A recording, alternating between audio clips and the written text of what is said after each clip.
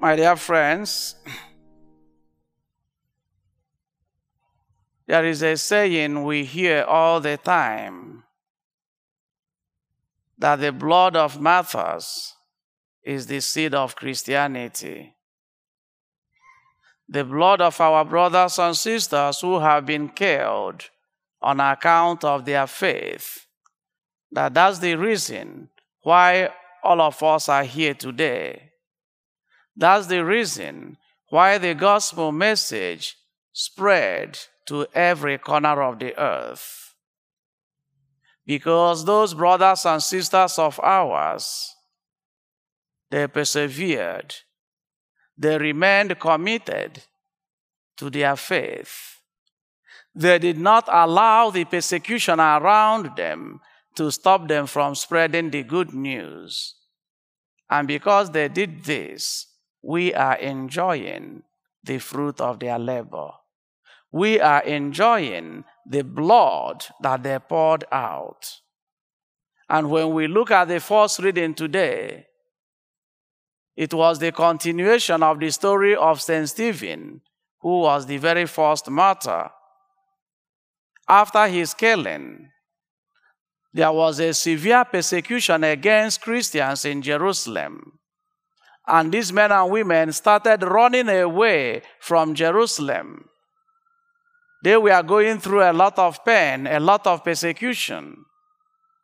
But what they were doing is, as they were running away, they did not shut up their mouth. As they were running away, they continued to spread the good news. And that was how they were able to talk about Jesus in every town that they went to, including Samaria. They kept preaching the gospel the gospel message.